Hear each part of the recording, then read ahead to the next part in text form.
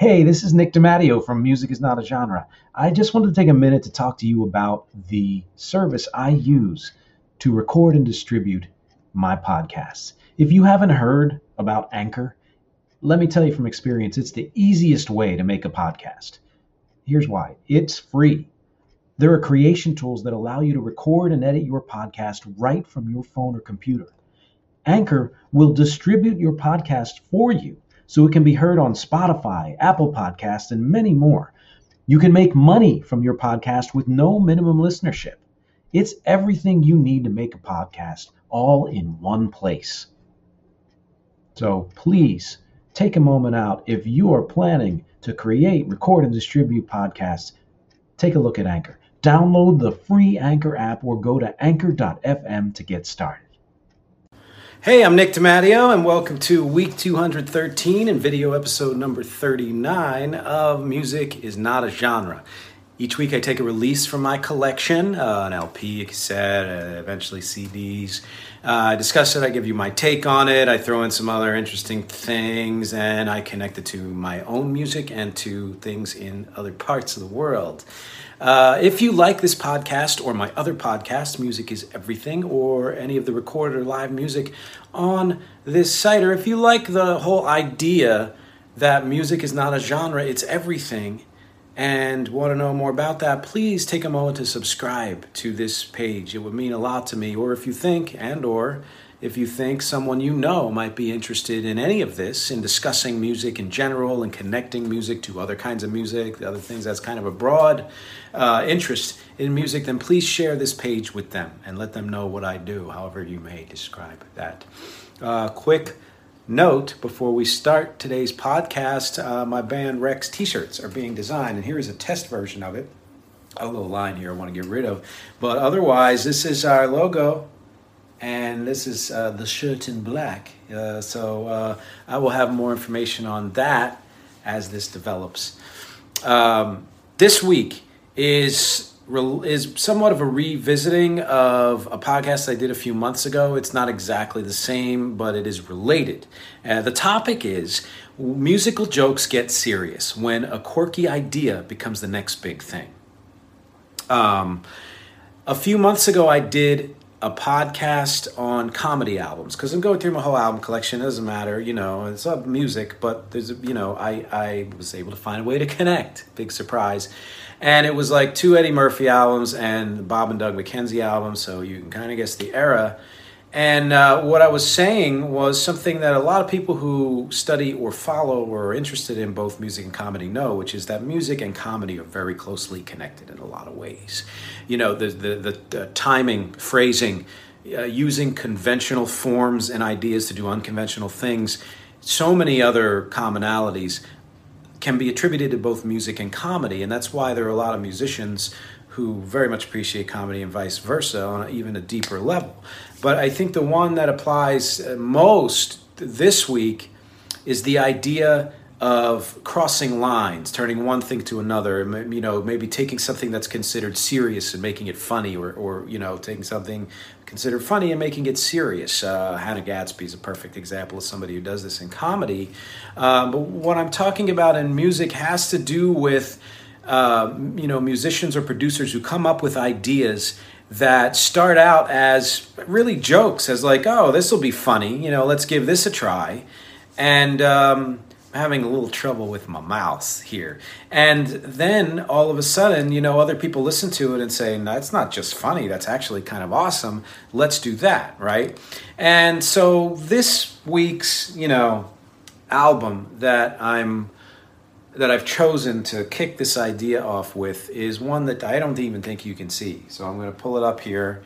It is there, MU, The Best of Jethro Tull. I believe MU stood for Musicians Union, which was a joke because apparently the personnel in Jethro Tull changed a lot in the early years. This is an album that was released in 1976 and it has a lot of their greatest hits from their first several years. And, so I guess the question you may be asking yourself is, how is, Jethro Tull at all related to the idea of music and comedy, right? You wouldn't immediately think of the band Jethro Tull when you think of comedy or comedic music, frankly. you would think of them as a classic band, a classic rock band, a classic prog rock band, a certain type of prog rock that had its own sound, certainly different from other prog rock bands. But you know, there's no question that it's that. But if you do know anything about Jethro Tull, then you also know that they had a frontman, Ian Anderson, who played what instrument? The flute. Yes. How many rock bands do you know where the lead instrument is a flute, or the front man, the lead singer, the front person plays the flute? I'm sure there are more, but I can only think of one other right now, and it happens to be Lizzo, who's freaking incredible. She also plays the flute. And having come back after that many decades of kind of being out of the spotlight, that instrument in popular music, again, it was considered, even with Lizzo, as a quirky thing. You know, and she's commented on it. And certainly, you know, Ian Anderson and Jethro Tull commented on it. That, to me, is a perfect example of how something that was considered a novelty or unusual became not just accepted, but sort of revered in a lot of ways. And I don't know that the flute thing necessarily, you know, set off a trend. It didn't. But the idea of, I guess, different kinds of instrumentation in in a certain style of music was spurred on by something like that. You know, so right there, they're upending convention. And, you know, if you've ever seen, like, here's a great example. He's on one leg. Can you see this? And I know it's a drawing, but he's on one leg playing the flute, right? And that's a caricature of sorts of what he did, but he also kind of did do that on stage, you know. And the thing is, people looking back at it would say, oh, it's over serious, it's self-indulgent, it's blah, blah, blah. But even he knew at the time that it was kind of quirky and funny, right? And the reason why I know that is because of one of the songs on this album, certainly one of my favorites, and it is number what? I think 3. It's number 3 on side 1. It's the very, very, very much shorter edit of the song Thick as a Brick. So if you know Thick as a Brick, then you know where I'm going, which is, it is a nearly 45-minute song that at the time, LPs ruled the day. It had to be broken up into 2 sides of an album, but it was meant to be one entire song with many movements and variations, and the lyrics were very serious and supposed to be based on an old poem and the whole thing. And the thing is, they weren't based on, the entire thing was you know, lyrically written by Ian Anderson and developed by the band. And it was meant to be a joke. It was meant to be a parody of the concept album, a parody of the self-seriousness of progressive rock. And then something happened, you know. Well, a couple things happened. One was, it was taken seriously. And as a serious piece of work, it still works. And then they did this single edit of, 3-4 minutes. It became a huge hit. It was not necessarily their intention for any of that to happen. They were just having fun. They were just trying out a quirky idea, and it became a big thing.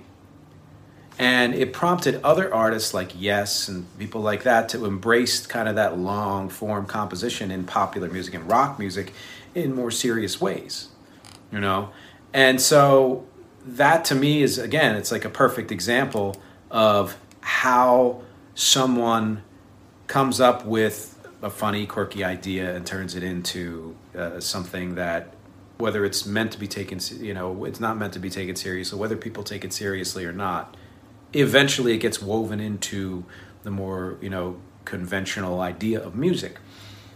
And I don't even think this is the main example of this, to be honest. This was an album I chose. I've been trying to find a way to talk about it that had more to do than just, Jethro Tull was a prog rock band that played flute. And then this popped up. It's not the most quintessential example. There are other examples of this that you probably don't even know, off the top of your head, started out as jokes. There are, let's say this. There are types of singing that people do that started out as, goofs or meant to be over the top, meant to be kind of crazy or not conventional, certainly, and funny or quirky. And then once that happened, it changed the flow of music. It changed the flow of musical development, and new types of music were born from that. New styles and bands started to copy that, but took it seriously and said, "No, I'm not just doing this as a joke. I want to sing like this now." People super high pitched voices, or like punk people who were screaming and things like that. Screamo itself from the 90s and O's and all of that. A novelty thing can kick off an entire new style of music, or entire new way of producing, or entire new way of performing music. On the production side, though, since I mentioned that happens a lot too. And I don't know why this keeps popping into my head, but I think of the Neptunes, Pharrell Williams, duo, the production duo that he started in the 90s. And I remember when I first heard some Neptunes productions back then, the thing that struck me was something that then struck me again later when I saw this horror movie maybe 12 years ago in the mid-O's or so, or a little later than that. And that is, oh my God, that sounds so 80s. And it sounded 80s in almost like we're goofing on this way, right? And at the time, it was very out of place. And at the time, it was not something that was done in a lot of other production houses or by other producers. And then, I mean, if you know anything about the history of how music has developed since then, you know that the 80s sounds are all over the place now. And they're not considered a retro novelty anymore. They're considered part of the fabric of modern popular music. And yet, in some ways, it was them goofing on old sounds, or saying, this is going to sound funny, or it's going to sound weird, or whatever. And, there's a reason why these things happen, and a reason why they're essential. It's not just because a musician or producer says, "Hey, here's a funny idea," It's because people are always looking for something new. And sometimes you have to bust up what exists. Whether it's you as a listener who just needs to listen to something different, or you as an artist who needs to throw in an element that you haven't used before that in your mind might be thought of as, well, that's just not going to fit. Like there's this one, I'm sorry, I don't remember her name, but she's doing like kind of modern pop music, electronic, but yet at the same time it's super heavy metal, like super heavy. It's not like fake heavy metal, and she's got both of these elements working together in her music, and I love it, and yet it's something that when you first hear it, you're like, is this supposed to be funny? Like like does that jibe in a way that makes sense? And then it makes sense, and then all of a sudden it makes sense. And my hope is that things like that thing in particular influences more popular music today. And I know it will, one way or another, because that's what always happens. In fact, some of the biggest,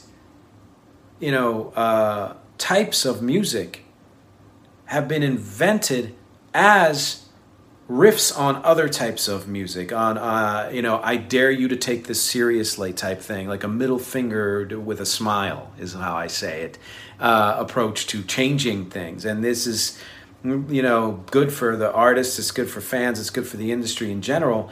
Let me read off some of the types of music that I have down here that have started out as just kind of novelty, goofy things. Jazz, rock and roll, punk, hip-hop, electronic music. These all started as goofy experiments. One artist might have taken it more seriously than another, but, Kraftwerk has said, they were doing something serious, but they knew there was some funny stuff in there. Devo, another perfect example, and that's electronic music. People who would rap over top of breakbeats, they were just doing it to have fun. They were doing it to get a rise out of the crowd initially, and almost as a way of taking the piss out of the conventional music that was there, just cutting it up, Look where that led. Punk was meant to take the steam out of progressive rock and disco and, all the other stuff that was happening at the time that was considered overblown. And punk influenced post-punk. It influenced emo and power pop and all that kind of thing. and other types of music that don't even seem to be related. And you know, the Sex Pistols' first album, so much of that was a joke, and they in many ways intended it to be. They were like, I dare you to take us seriously. And I think this is amazing. I think it's awesome because, first of all, you can have your music that you love forever. That's great. If that's who you are, it's the only thing you listen to. I love you for that. You know, it means you're passionate about something. That's great. But for me and for a lot of other people, music equals change. Music equals growth. You know, music equals the breadth of life and reality.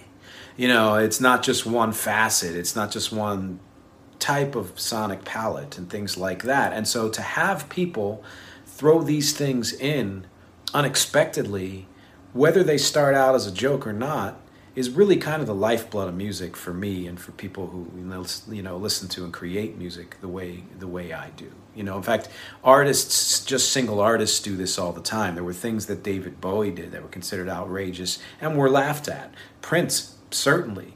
You know, Madonna, even Beyonce, like people like that who you know are very serious artists and have gone through many changes on purpose, did things that were initially considered kind of weird or quirky or funny. They were dismissed. And then they changed the face of music. So, you know, you can see how essential this is, how vital it is. It's something I've done, continue to do over and over and over in my music. You know, I started out in pop music and like jazz and musical theater, and then I wanted to get into rock, and I took a few years to develop and kind of add that element into it effectively. And then, I had done a lot of electronic with pop, but not in the way that, you know, is considered strict electronic music. I wanted to get into that, so I added that to it. And so the sound of Wreck it's why I call it progressive electro power pop, because it is a combination of all those things and more. There really is no boundary other than the way I hear things in my mind. And I give myself the freedom to throw in an element in a song or in an entire album that I haven't used before, that I think might be weird or, you know, off the hook in some way, because that should be every artist's right. And I think it, you know, again, it kind of weaves into the fabric of the rest of the changes in music that come from things like this. And you can hear that very well. In particular, I'm going to give you two songs. If you scroll down, there are two songs underneath the link to the Jethro Tull album, way down, of mine, Standing There and Your Sweetness, that were recorded a year apart. Maybe not even a year apart, but, you know, one was in 95, one was in 96. And you will hear a very, very significant stylistic change between those two. And it's because I heard something and had a desire to do something that was different from what I was doing before. You know, do you remember any musical changes in the music you've heard, small or large? A band that came out, like Nirvana's idea of going soft and loud, that was considered just really unusual, and over the top, that you initially took as a novelty or a joke, which then went on to become like a whole new thing. Or is there an artist you love who made a change, or a producer you love that made a change and added something to, their new thing that took their career and other types of music in a whole new trajectory? Do you like Jethro Tull at all? Do you see how Jethro Tull fits into this conversation? Which, by the way, quick shout out to my cousin Jim Castelli for kind of prompting this entire discussion, because we had a little jokey exchange about the live shows that I do on Facebook and elsewhere, and throwing in a prog rock song, and we got on to Thick as a Brick and the whole idea of it being a joke and all of that. And I was like, well, that's perfect. So thank you, Jim, for sparking that. And as for you, I want to hear your opinion. I want to hear your comments. Do you agree with me, disagree with me? Do you love what I just talked about? Do you hate it? Do you feel the same passion that I do for changes in music, or would you prefer the music to kind of just stay the way it is? I want to know all of this, because, as always, my objectives here, my main ideas are music, conversation, and connection. Thank you, as always, for listening, for watching, for reading, for clicking, for sharing, for subscribing, and I will see you next week. It's NFL draft season, and that means it's time to start thinking about fantasy football. FantasyPoints.com features industry-leading experts and prognosticators using proprietary hand-charted data to help you score more fantasy points. FantasyPoints.com is the place to go for whatever kind of fantasy football you play. Whether you play fantasy football, daily fantasy sports, or do a little bit of everything, Fantasy Points has the meticulously researched content to guide you to victory. And why wait for the fall? Fantasy Points also covers the new spring football league, the UFL. Join the guru, John Hansen, Scott Barrett, Joe Dolan, and other massive names in the fantasy football universe with an exclusive offer. Use code Pantheon for 15% off any Fantasy Points package, including the all-in package, with access to every article, tool, and data nugget that Fantasy Points has to offer. That's FantasyPoints.com and code Pantheon for 15% off at Fantasy Points. FantasyPoints.com, code Pantheon. Score more fantasy points.